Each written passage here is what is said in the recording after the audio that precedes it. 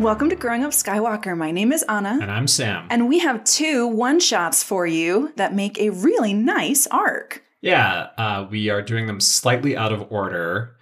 So we've got Season 3, Episode 7 and Season 3, Episode 4 in that order. Assassin and Sphere of Influence. Mm-hmm. And they are both Ahsoka Tano episodes. Yes. Oh, I'm so excited. Okay, so we start in Assassin with young Ahsoka Tano having grown strong in the Force. She's returning to the Jedi Temple on Coruscant to rave reviews from the Jedi Masters. They're like, you did great. We are all surprised. You did great, kid. Take a nap. Yeah, because Anakin is going to Baelith to intervene in a civil war or unintervene a civil war. Do Anakin things. Yeah, and Ahsoka has to do homework back on the Jedi Temple. Yeah, they're like, by the way, you're still 15, so. She is deeply excited about that. Mm-hmm. Also, she's having a lot of nightmares about Aura Singh, who she ostensibly murdered. Well, self-defense to that. Yeah. Involuntary manslaughter. Pretty sure it was the crash that killed her. But. Pretty sure. So, yeah, Ahsoka is supposed to be working on Jedi homework, but instead she's having nightmares. Yoda says they are premonitions or visions. Mm-hmm. So Ahsoka's convinced that Aura is still alive and she's going to kill someone that she loves as retribution. Yeah, she keeps seeing these flashes with Aura like crawling through ducts and carrying a sniper rifle, and then she sees the target. Yeah, so she's like in the library grumbling. Her eyelids flicker. Her visions keep getting clearer and clearer, and she gets another one. It's Aura preparing to kill Padme. Mm-hmm. So Ahsoka goes and tells Padme, because they're both on Coruscant. But it's too late. She's already headed to Alderaan in the morning to hold a conference. Mm-hmm. So every time Ahsoka tries to sit down and meditate and clear her mind, she's seeing more and more clearly how Aura is going to do it. Yeah. She goes to Master Yoda and he says, well, you're 15 now, so you have to figure out what to do about this. Yeah, I guess, the Jedi premonition is a tricky thing. Premonition is always a tricky thing in lore where it occurs because you can't, there's a lot to talk about there as far as the Cassandra effect, So going through and trying to follow through with it is up to Ahsoka. Okay, we will get to that. Mm-hmm. Basically what happens is that Ahsoka goes with Padme to the conference to be the muscle. Mm-hmm. She keeps having visions. She knows what Padme is going to be wearing. She's almost seeing where the shot will come from.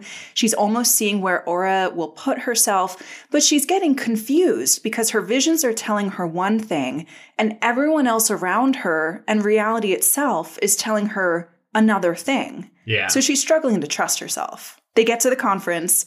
Padme's up on stage. Aura is climbing through the air vents. Mm-hmm. Ahsoka sees her right as the muzzle of her sniper rifle pokes out of the vent. Mm-hmm. Aura lines up the shot, and Ahsoka sprints around the corner, force pulls the sniper a hair to the right. The shot misses Padme's face, gets her in the shoulder. Yeah. Padme's convalescing. She's determined to speak again the next night. So what they do is they put a creepy Barbie med droid in a big Luminara cloak. It's a sex bot. They're all sex bots. They're the femme version of C-3PO. So I looked it up. They're called the Betty droids. Really? Yep. Mm-hmm. I hate that. I hate it so much. So the Betty droid has like the same hairstyle as Padme. Mm-hmm. Just, duct taped on. Duct taped on in a big cloak. Padme speaking through a walkie-talkie from her room, saying like, even if someone killed me, like you would never quench this movement. Aura hunts her down. Yes. Aims her gun. Mm-hmm. And Ahsoka bursts in the door, blocks the bullet with her lightsaber, and stands over Padme, protecting her with her body. It's a very cool fight scene because Aura has got quick-firing twin blaster pistols, and it is real close range. Oh, yeah. Ahsoka's eyes get real wide. Mm-hmm. She's like, holy shnikes, this is going to be like the lightsaber blocking tactics of my life. And then Aura gets a shot through. She does. And wings Ahsoka. So Ahsoka's holding off the flurry of bullets. One gets her in the arm. She staggers, and then Padme hits Aura right in the chest with a stun ray. Mm-hmm. It's like straight out of Satine's book. It is pretty cool. Yeah. They figure out that Aura has been hired by someone else. She's not really acting on her own impulses. They all get back to Coruscant. Yoda has this look when they land of like, my baby did so good. Mm-hmm. It is great. Meanwhile, both the women in Anakin's life have been shot. He's there. Yeah. Not thrilled. Not thrilled. And Yoda asks Ahsoka to keep looking through her visions and try to figure out who actually did hire Aura. She's like, I don't know, there's some purple, there's this really obnoxious laugh, and Padme's like, oh, I know who that is. Mm-hmm. Spoiler alert, it's Zero the Hutt. I do declare. So, yeah, that leads us straight into Sphere of Influence, the next episode. Well, so they do the everyone already talked, and Zero's like, no, they didn't. No one would ever talk who I hired. And they're like, oh, so you did hire Aura. And he's like, oh, yeah, I guess I did. So yeah. He confesses. Like, yeah. Ahsoka and Anakin do go to his, transparent cell on Coruscant. It's real dystopia in the way they treat prisoners in the Star Wars universe. Mm-hmm. It's not even a bathroom. It's just a hover block with a force field wall over a bottomless pit. Yeah. Anakin lets Ahsoka do all the talking. She's like, I already talked to all your co-conspirators and they told me everything. And Zero's like, oh, I should have hired someone better than Aura Singh then. And Ahsoka's like, ka-chow. Gotcha.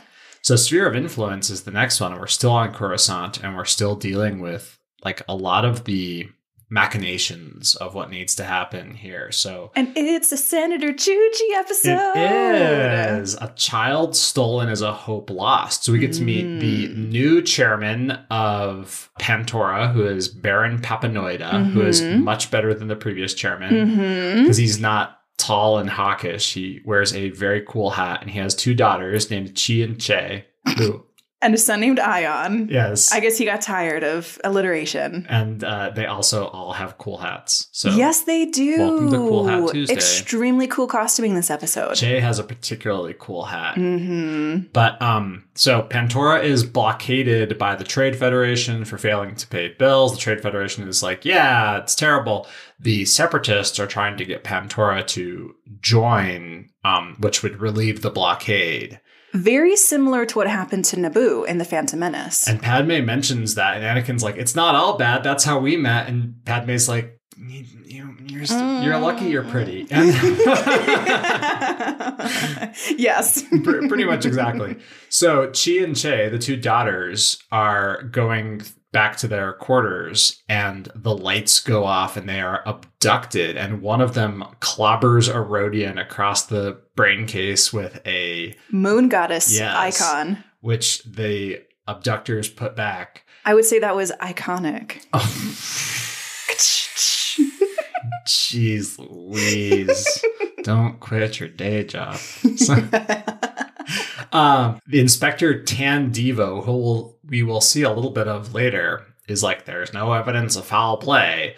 But they go in and find that the moon goddess is out of place and covered in blood. And that blood belongs to renowned bounty hunter Greedo. So Baron Papanoida and his son Ion go to Tatooine to track down Greedo, which is real sketchy. There is a Baby Hotlet cameo. There's an Embo cameo. Oh, yeah, we get to see Embo. They're trying to draw Greedo to them. Yes. Meanwhile, Chuchi and Ahsoka are like, Junior Action Senator Team. So fun. So they go to Pantora. And they figure that the ambassador's ship, the Trade Federation ambassador's ship, will have some information. So they go there. Yeah. So Ahsoka's like, hey, Chuchi and I are friends now, and I'm really concerned about her. And Anakin is like, okay, the Jedi can't technically get involved. Ahsoka, you're not really a Jedi. You go look for them.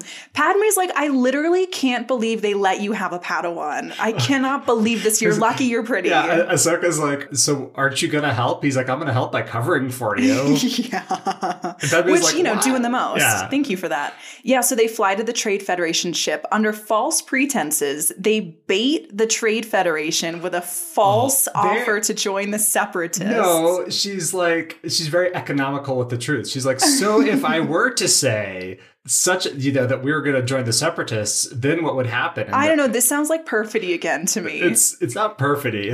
They're economical with the truth. Okay. Well, they do sneak into a conference room and discover that, the Trade Federation is actually behind the kidnapping. And so there's two Neimoidians at play here. One is a Separatist and one who's the Trade Federation ambassador. There's an envoy and Sib Kane. Yes. Sib Kane drastically underestimates Ahsoka because he's like, I will send 6 B-2 battle droids against you. And Ahsoka's like, I got Whatever. this. Meanwhile, back on Tatooine, Greedo tries to take the Baron hostage. The Baron... Uno reverse card. Papa Noida gets a knife up against his neck. He's like, we're going to go talk to your boss. Yeah, and then he goes to Jabba and he's like, as the owner of a proud recent baby Huttlet, I am also a father. We are friends. Greedo's a D-bag, and I'm going to throw him entirely, efficiently, perfectly under the bus. Incredible. Very incredible. And this is like, There's a big saloon shoot up in Mos Eisley when Papa Noida and Ion are trying to get Che Amanwe, who's the other daughter. So the daughters have been split up. One of them's over Pantora, the other one's in Mos Eisley. Mm-hmm. And the Pantorans very handy with the blasters. Oh my god, yeah, because the Baron shows up. He's like, well, I've already used my knife, so I'm going to dual wield some blasters out of the situation. Incredibly effective. Yeah. I think Che Amanwe actually ends up getting the final shot. So she does. Big happy family reunion. Back on the Trade Federation ship, Ahsoka and Chuchi find the other daughter, Chiekwe. Yeah, and they get her free. And that's when Sib Kane does his move with the battle droids, and they kill the battle droids. And then the ambassador, the envoy, is like, hold up, what's going on? And Chuchi politically maneuvers the whole situation. Strong arms them. And he's like, this is blackmail. And she's like, no, it's just business. And Sib Kane is like, I would need to talk to my litigator. So Chuchi girl bossed exactly the close amount to the sun that she needed. She was phenomenal. And as denouement, Lot Dodd, the Neimoidian with the biggest hat, which means he's in charge, is like, I can't believe that the Trade Federation would do such a thing. Has been infiltrated by the Separatists again. In the spirit of good faith, we will remove the blockade. We will open trade. Victory for Chuchi. Victory for Pantora. Victory for everybody. Yeah. Incredible. So that is these 2 episodes. A lot of trying to make peace and a lot of Ahsoka. And a lot of Chuchi being a total bamf. She's great. Incredible. Yeah. First things first, my most important note, we get to see Senator Chuchi's hair, and she has 2 adorable pink pigtails. How did we not know this before? I think they're new. I think the balaclavas on Orto Plutonia did us so dirty because we didn't get to see Chuchi's incredible hair. I do admire that the Pantorans wear the same clothes no matter where they are. They just do not care about cold or hot. They go to their Tatooine. Chuchi's wearing a mini skirt and knee-high boots. She looks phenomenal. Mm-hmm. And then I think it's Che Amanwe has this hat, which is like a combination hat cloak thing. I want to bring that into style. It is the coolest. It's a hood. It's a full body hood. So would you like a fun fact about Che Ekwe? Yes. Okay, so Che Ekwe was played by Katie Lucas in episode 3. Is that George Lucas's daughter? That is daughter? George Lucas's daughter. Cool. Baron Papa Noida in the same scene was played by George Lucas himself. No way. Would you like an even cooler fun fact? Sure. Katie Lucas was the writer of Sphere of Influence. Oh, fun. Would you like a final cool fact? Yeah. Baron Papa Noida's family was based on George Lucas's 3 kiddos. Oh, that's fun. Ion was his son, and Che Ekwe and Chi Amanwe were his 2 daughters. Aww. Aww.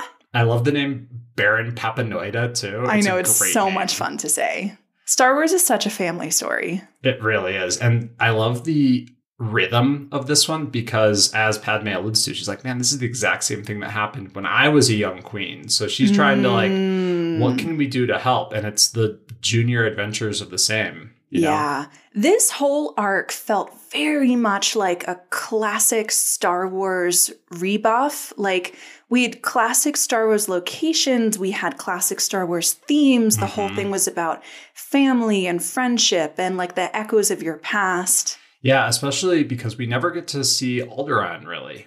Yeah, so the first thing I noticed is that Alderaan is super beautiful. I know, it's space rolling Switzerland. green hills. It's got big mountains. Big Swiss mountains. Yeah. I feel very much that this arc was an homage to some of our classic Star Wars locales, and especially an homage to Alderaan because it's, destroyed in the original trilogy. It is, yeah. And, we get to see Bail Organa, who is a really good friend of Padme's because they're of the same, political alignment. They're co-workers. They're close co-workers. Yeah, they had a very supportive connection, especially in Assassin. Yeah. And the fact that all of Padme's protectors and bodyguards and Bail and everyone's listening to Ahsoka because they know what a force multiplier a Jedi is, especially when the Jedi's having visions. Yeah, even when Ahsoka's doing things like barging into Padme's bedroom because she's having these intrusive nightmares, they're like, well, we're just going to let you keep doing what you need to do. You are the one with the superior insight. Yeah. And they really tried to help her out as much as possible. They're like, okay, does it look like this room? Does it look like this room? Because they know that power. And I think that that's really supportive for Ahsoka. And it shows what a good Jedi Senator relationship looks like. Yeah. As opposed to the little bit over the top one between Padme and Anakin. Yeah, absolutely. Something else that I noticed is as we're dealing with these visions of the future, I think we were very much haunted by the ghosts of Star Wars past in this arc. Ooh, so in Assassin, when Padme's ship lands on Alderaan, did you notice that Leia's theme is playing in the background? I did, yes. It was super beautiful, sweeping strings. And very much this is an episode about Padme speaking about how she was in the past to help Ahsoka move into her next iteration of herself. So Ahsoka and Padme, as they're playing Dejarik on Padme's ship. Yeah. Another cool Star Wars reference. Padme is like, I know what you're going through in this moment. When I was a young queen. Back when I was a queen. Back when I was a queen at age 13, I also had trouble trusting myself. And that was the key lesson that I had to learn. No matter what was going on around me, no matter what people were telling me, I had to have faith in myself. And Ahsoka's like, that sounds incredible. I would love to have that. Yeah. And then we see Ahsoka stepping into that reality in Assassin. She trusts herself above everything. She tunes into the Force. She trusts her instincts. And she holds off Aura not once, but twice. Yeah. Aura Singh is a real scary lady. And I think that might be something which is a little bit understated, is that everyone's pretty sure Aura Singh is dead because, you don't survive ship crashes that explode so well. But she says Hondo pulled her out of the wreckage. So ex-boyfriend to the rescue once again. Oh, man. He's probably like, for a small fee, I will rescue you from this moment. I know, right?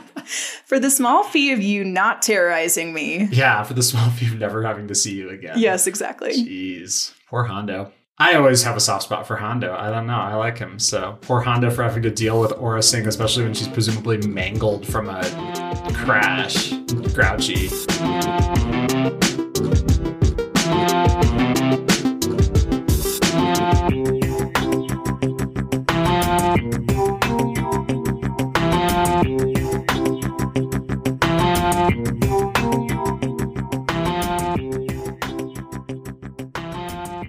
What did you notice about this arc? Besides the cool hats, I love the Pantorans, just their entire business. They Baron Papanoida is doing cool king senator things, and it's similar to what Queen Amidala did.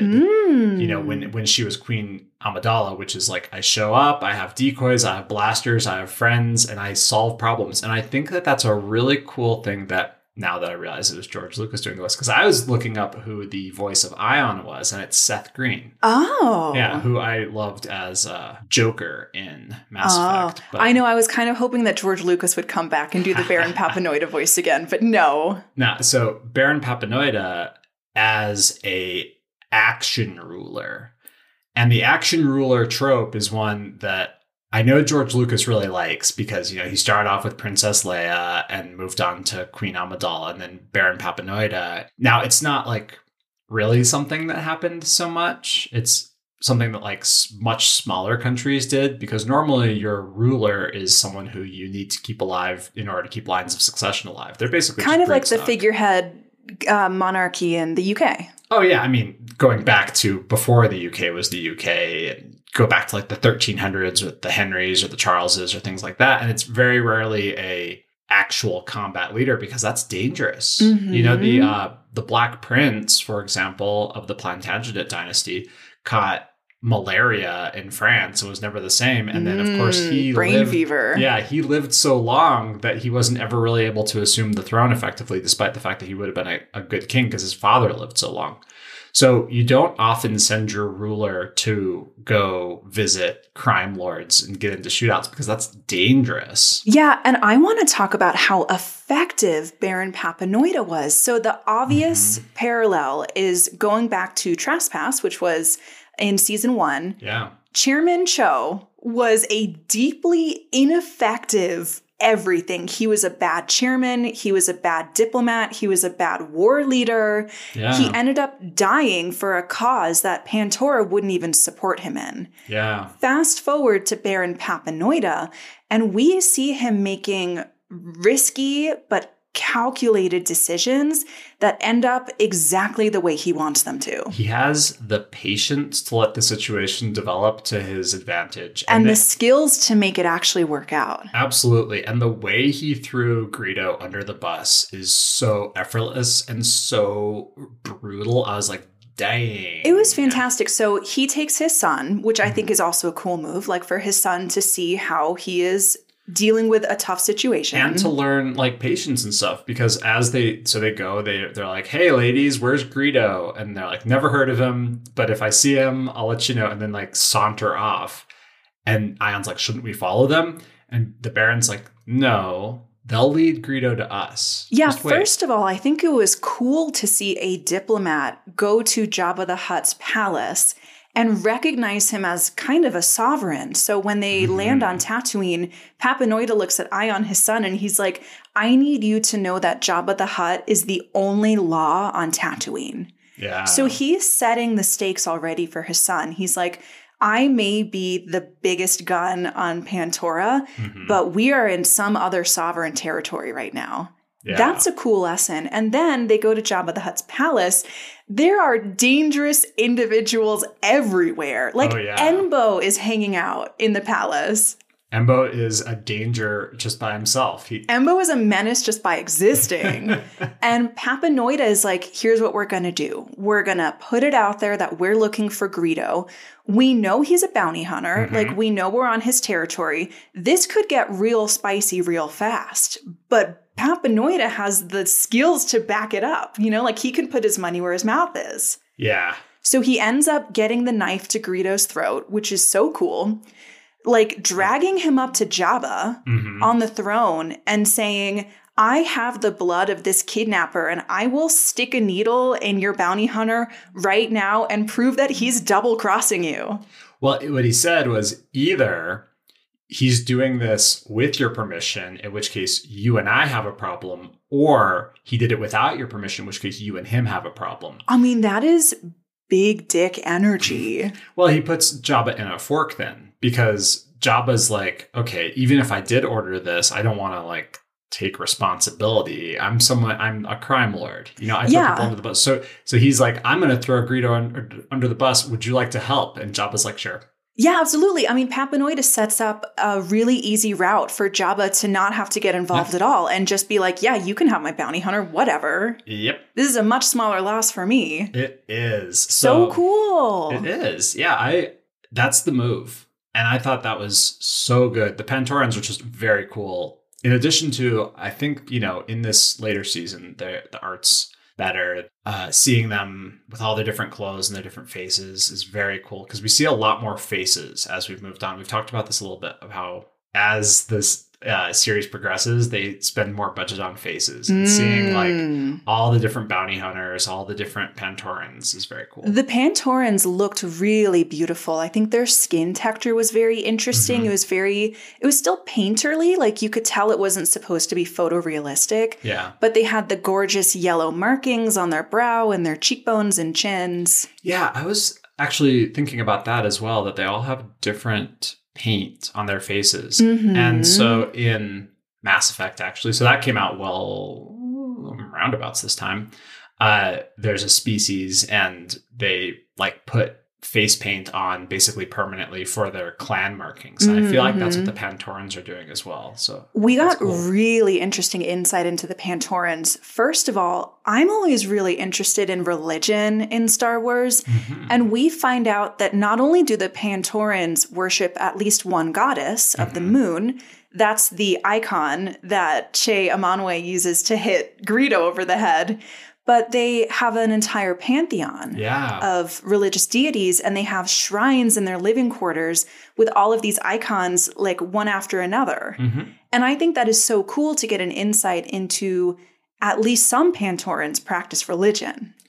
Yeah. It's an interesting thing because imagine, if you will, I think about this sometimes in D&D because I'll be playing and my other players will be like, you have to allow freedom of speech and freedom of religion. And when I'm playing a paladin, I'm like, we have to kill these demon worshippers because you can literally use religion to enact change in the D&D universe. And you can literally use the Force to enact change in the Star Wars universe. So there's a religion of the Force, and then other religions are, you can't produce a Jedi or someone who is able to like shoot out lightning from their fingertips based off of the Pantoran moon goddess. Yeah. Also, the only time that I can remember religion being referenced so far is in The Phantom Menace when Qui-Gon is down in Gungan City. Yeah. And he tells the leader of the Gungans, this is your God's will for you to let us go. So the only time we've seen religion portrayed has been as like a stick.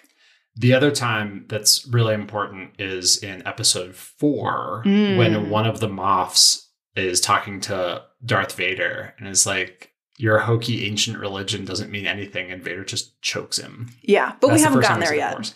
This is true, but I think that shows something about religion in the Star Wars universe, which is that it's quaint as compared to as formative as it should be. And then later on, after the rise of the Empire, the Force is thought of as a religion which reduces the power of the Force in the mind of the populace. Absolutely.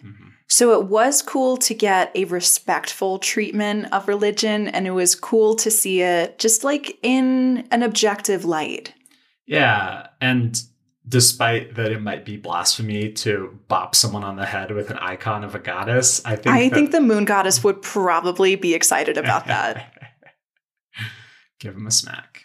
Can we talk about Chuchi now? Yeah, of course. Okay, so first of all, I dig that the relationship between Baron Papanoida and Senator Chuchi is dramatically different than we saw between Chairman Cho and Senator Chuchi and Trespass. Oh, yeah, man. I just cannot sing the praises of Baron Papanoida enough because he's like, yeah, well, I'm going to go because he doesn't ask for help. He recognizes that, like, this is his family and it's his thing. And he leaves the politics. He's like, all this stuff between the separatists and the Republic, this is up to you, Senator.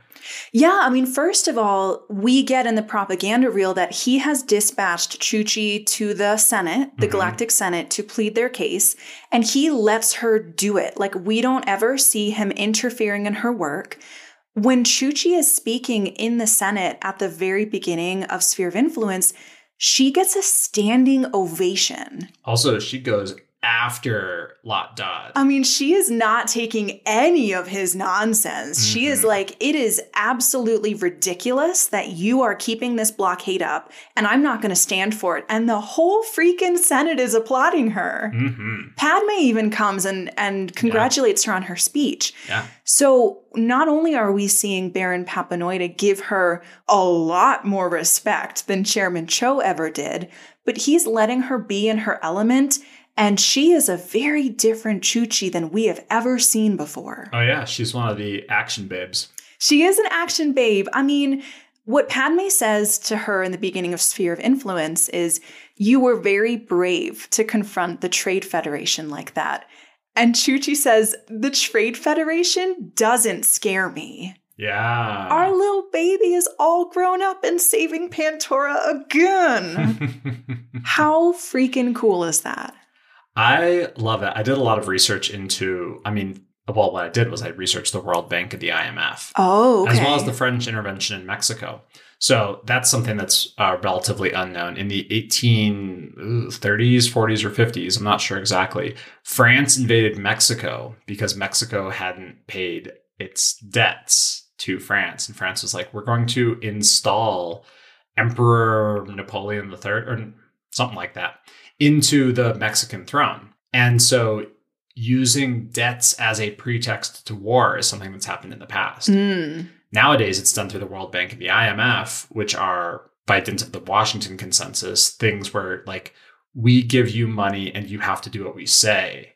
And if the Trade Federation acts like that, then going against them is rather revolutionary, but also populist, because the vast majority of the, countries or planets in the Senate in Star Wars might be like, yeah, we owe the Trade Federation a lot of money and they give us really bad trade terms, but we can't work with anyone else. We're not allowed to. So we're all in a bind to the Trade Federation. The fact that the Trade Federation is like one of the main elements of the Separatists shows that they're a real force to be reckoned with. Yeah, and they have Pantora in a really effective bind because Dooku is obviously behind everything.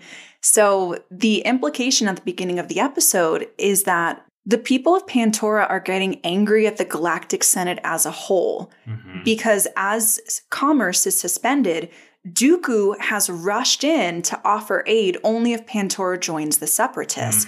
So they're in a real bind. They've got the people leveraged against them. They've got the Separatists and the Trade Federation leveraged against them. Yeah. And it's basically down to Papanoida and Chuchi to figure this out. And they have to use carrot and stick, diplomacy and tactics. Yeah. It's a tough move for them, and they pulled it off. It's really amazing.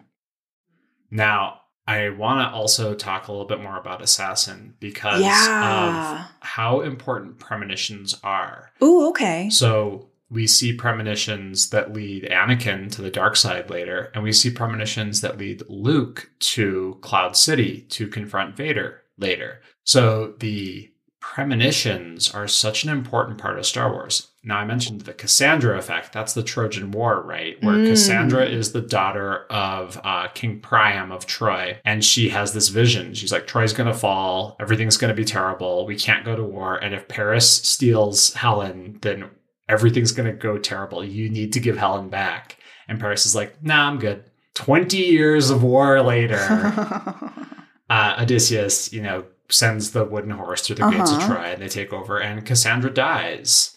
And how much of the prophecy and how much of premonition comes true is like, it's how much of you trying to like get out from a prophecy or like change the effect of it actually reinforces it. Yeah, so I think what's interesting is we see Ahsoka, when she's having these premonitions, go straight to Master Yoda.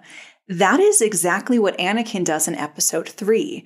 And they're having pretty much the same premonitions about the same person. Ooh. Ahsoka is having the same premonitions that Padme will die as Anakin is having in Revenge of the Sith. That is true. And what I love is also what scares me is that Yoda tells Ahsoka that she has to figure out what she's going to do about these premonitions by herself.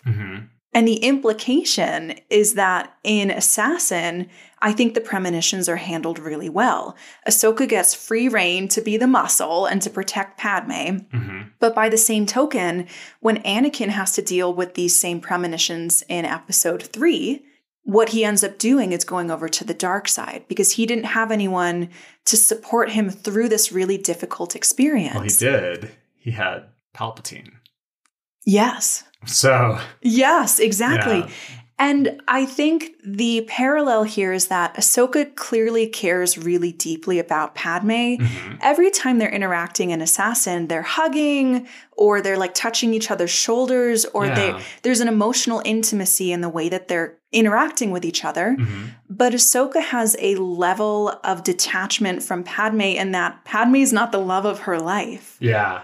And when Anakin is having visions that Padme is going to die, he cannot handle it. He is not equipped to deal with that. Yes, he does not have detachment. Mm-hmm. Whereas Ahsoka, although she skirts a little close to the sun in terms of attachment and detachment, has learned the lesson of detachment time and time again. For example, when her and Barriss were in the super tanks and they are ready to die. Mm-hmm. Or when her and Barriss are in the brainworm arc and they're ready to die. And Luminara is ready to give up her Padawan and she's ready to give up her life in both of those episodes. But Ahsoka is like, I have done the mission and if it's my time, it's my time. And that's something that Anakin never accepts because we see time after time. For example, the first time we were on Vancouver and Count Dooku drops a bunch of rocks on Anakin, you see Anakin's fist burst out through the rocks. He's like, today is not the day. That's such a great shot. Mm-hmm. And so that is, it's something which might have sexist undertones even, but Anakin does not go down without a fight. And Ahsoka knows when it's time to pause. Yeah, I think Anakin has never succeeded in beating that out of Ahsoka, only tempering it. Because even the first time we meet Ahsoka, it's in the Clone Wars movie. Yeah. Which is the first time we see Stinky, Jabba's hot-lit son. And this is the second time, yeah. I don't know what happens to him. But so many reverberations of the Clone Wars movie in this arc. Mm-hmm. But we see from the get-go that Ahsoka's willing to die for her cause. She is always doing the riskiest maneuvers. And while she never loses that, I think she gains perspective on why she's doing it. Yeah. And the most obvious examples are what you already mentioned. In Landing at Point Rain, in the Brainworms arc, we see Ahsoka willing to say, I did everything I could. And if victory takes my sacrifice, I'm willing to do that too. Yes. Whereas I don't think Anakin goes in on suicide missions and he's like, I've done dozens of these. Yeah, and I'm going to make it through this one too. Yeah, it means nothing to me. Yeah. And it's that he is perhaps incapable of the fear of death or perhaps incapable of accepting it, the acceptance. And the reason I find this dynamic so interesting is that in Sphere of Influence, when Ahsoka's like, hey, I would really like to go after Senator Chuchi and help her with this, Anakin is like, yeah, sure. I mean, the Jedi Council wouldn't be cool with that, but that's totally fine. Like, go do it. And Padme says, is that wise, Anakin, to go against the Jedi Council? And Anakin and Ahsoka are like, yeah, we do it all the time. All the time. So even with Anakin's influence over Ahsoka, there are elements of her that are core to her identity that she has never let Anakin tamper with. They are just the way that she is. She is different than him, even though he has this extremely powerful effect on her by dint of being her Jedi Master. Yeah. And the things she's learned of being able to effortlessly face any combat situation. Like if it is a lightsaber solvable problem, she's there.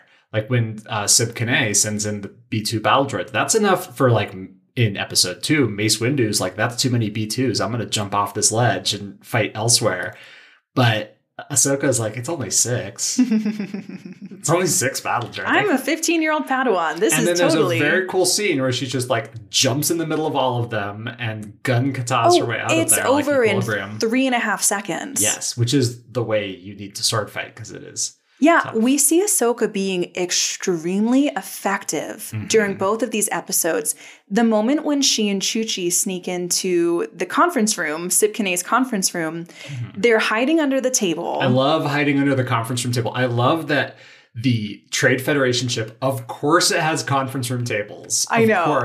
So they can do their nefarious dealing. And then when they, sit there nefariously like, oh yes, our bad guy plan. And Chuchi is like, oh. And Ahsoka like force flings them into a wall and then climbs up the wall. And then when they're about to look behind the wall, she hovers Chuchi up into the corner of the ceiling. Yes. Ahsoka is basically holding on by her two heels. She's wedged into the corner of the ceiling and she force lifts Chuchi up with her. Yes. That is extremely powerful use of the Force. It is. I love the stealthiness of it. She also successfully mind tricks the guard in the detention center so that they can go and find Cheekwe. I wanted to actually talk about those guards because they have these conquistador helmets. Oh. And I think that's like the, if you imagine the two plates of metal with a pointy top and they cover your ears really well, look up a conquistador helmet. Okay. And you'll see these guys' helmets. And I think that's a really interesting thing for the colonialism of the Trade Federation. Ooh. What I also love is that in Sphere of Influence, Lot Dodd references like the Treaty of 1667 or whatever that establishes the Trade Federation's neutrality. Yeah. First of all, that doesn't sound like a real Star Wars year, but I'm like willing to give it a pass. But also, apparently it shows that there's a really long history of the Trade Federation. Yeah. So it makes sense that they have these kind of antiquated helmets and weapons and conference rooms. Yeah. Yeah, I like all of the fiddly bits in these arcs, and I find that the episodes with Ahsoka in them, the Ahsoka-centric episodes rather, have more nuance. Yeah, Assassin definitely felt like an Ahsoka episode. I would argue that Sphere of Influence was actually a Pantoran episode. Oh, definitely. Ahsoka really doesn't have a ton of speaking lines in Sphere of Influence. She's there, again, as the muscle, as the Force applicator, and basically the person who smooths everything over and makes it possible. Yeah. She's like the grease. Because Chuchi bluffs her way through just about everything, and she does so well at it. She does so well. Like, the final scene when she's blackmailing Sib Kane. Actually, the ambassador. Sib Kane is the one who gets turfed away. Okay, well, she pretty much strong arms everybody extremely effectively. She's like, you claim to be neutral, but the chairman's kidnapped daughter is on your ship, and I don't think that's going to look very good to the Senate. Yes. And then she's like, I think I could be persuaded to argue your case. Maybe if this unfortunate blockade just happened to end. Yes. It is so effective, so economical. I don't know how much time has elapsed since Trespass, but this Chuchi has leveled up.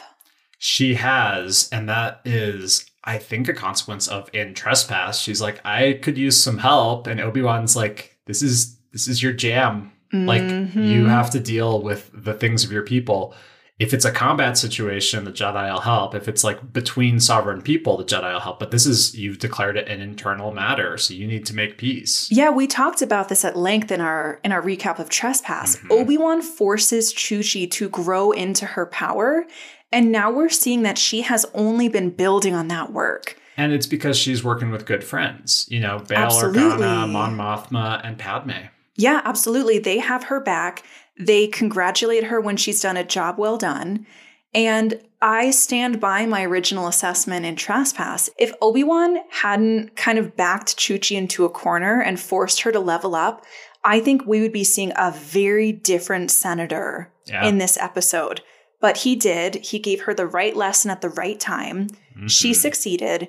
And I think I hope we're only going to see her become more and more powerful as a diplomat. Yeah. Yeah. So these ones have some good stuff in them. I loved seeing Aura Singh alive again. I loved seeing Ahsoka specifically on the combat scenes because as Baron Papanoida showed, if you are close to someone and they have a gun and you have a knife, you have the upper hand.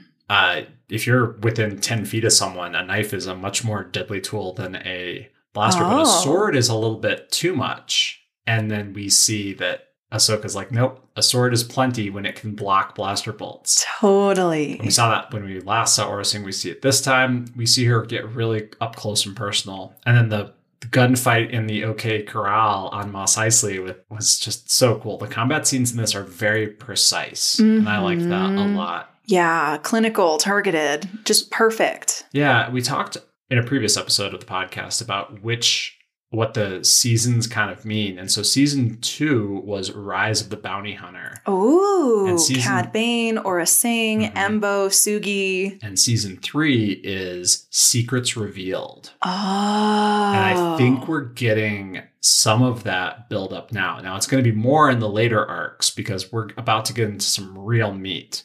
But these ones have the buildup of Ahsoka as her own independent character, having some really interesting side things go on, as well as just this lovely rhythm with the Pantorans. That's why I think it's so perfect that Ahsoka and Padme get to have that conversation where Ahsoka straight up says, I am not confident when I'm acting alone. And Padme's like, I feel you. I felt that when I was queen. And here's how I managed to grow into my power. Yeah. So I think that's a beautiful book ending. And I hope we're going to, continue to see that reverberate.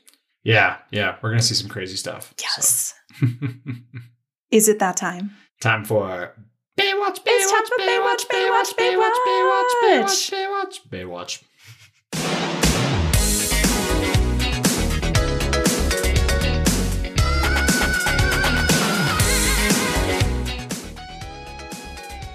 All right. Who is your number one bae? Oh, man. You have to pick just one. Oh, no. I have 3. I'll bet. There are strong cases to be made for both Ahsoka and Padme. Mm-hmm. But I would be lying if I said it wasn't Chuchi because it's always Chuchi.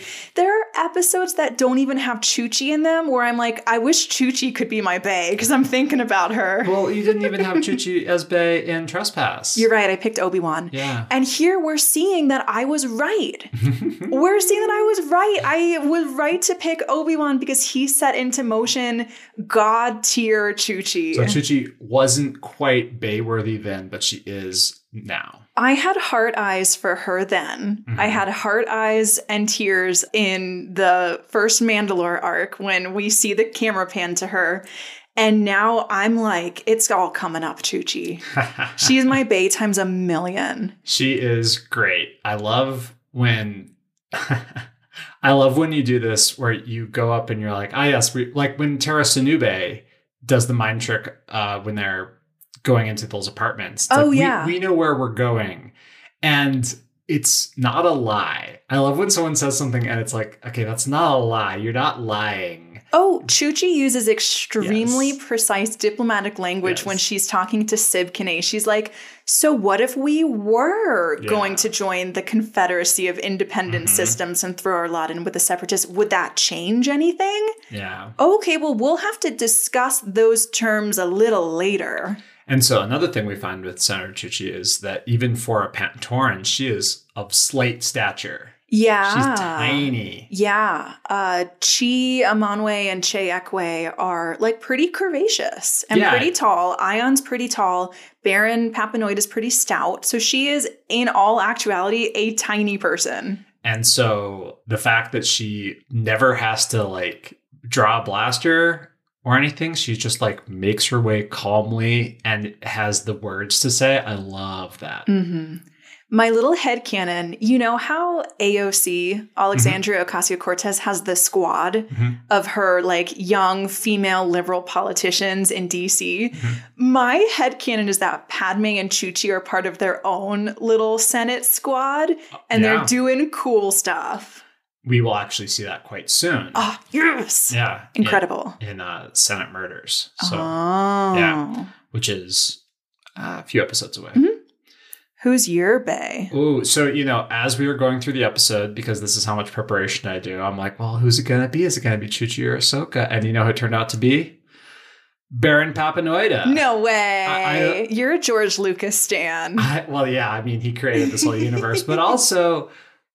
I love the patience. I love waiting for the right moment. Baron Papanoida does that. I love how he has the highest kill count.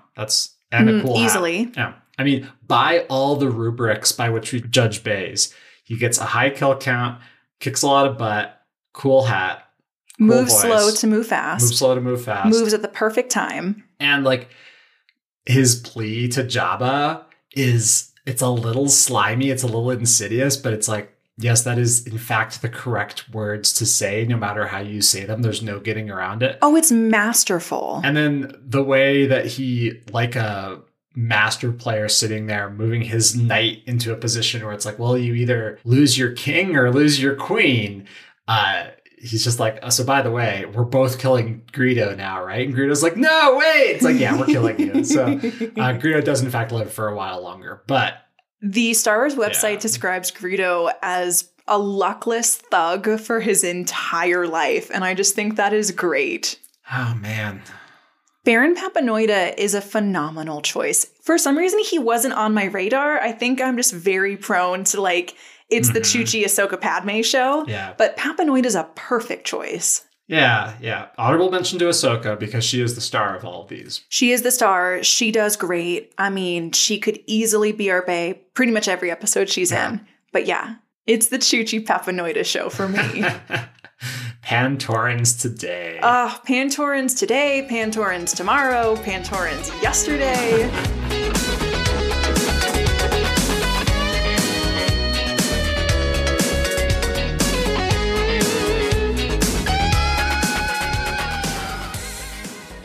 So next up, we're watching ARC Troopers, which should have chronologically appeared between these two.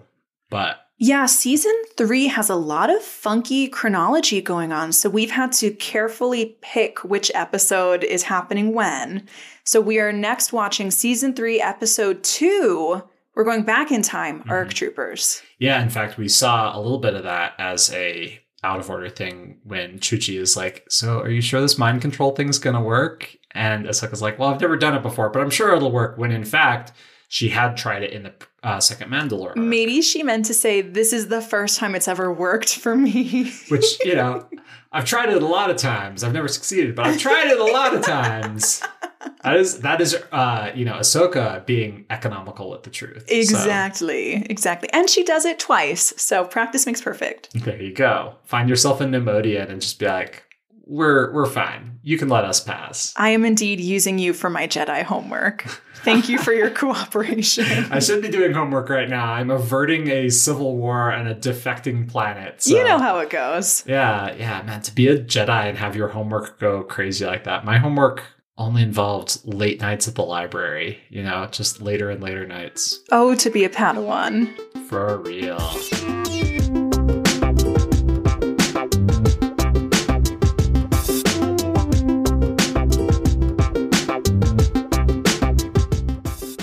As always, you can follow us on social media at Growing Up Skywalker, and you can send us questions at growingupskywalker@gmail.com.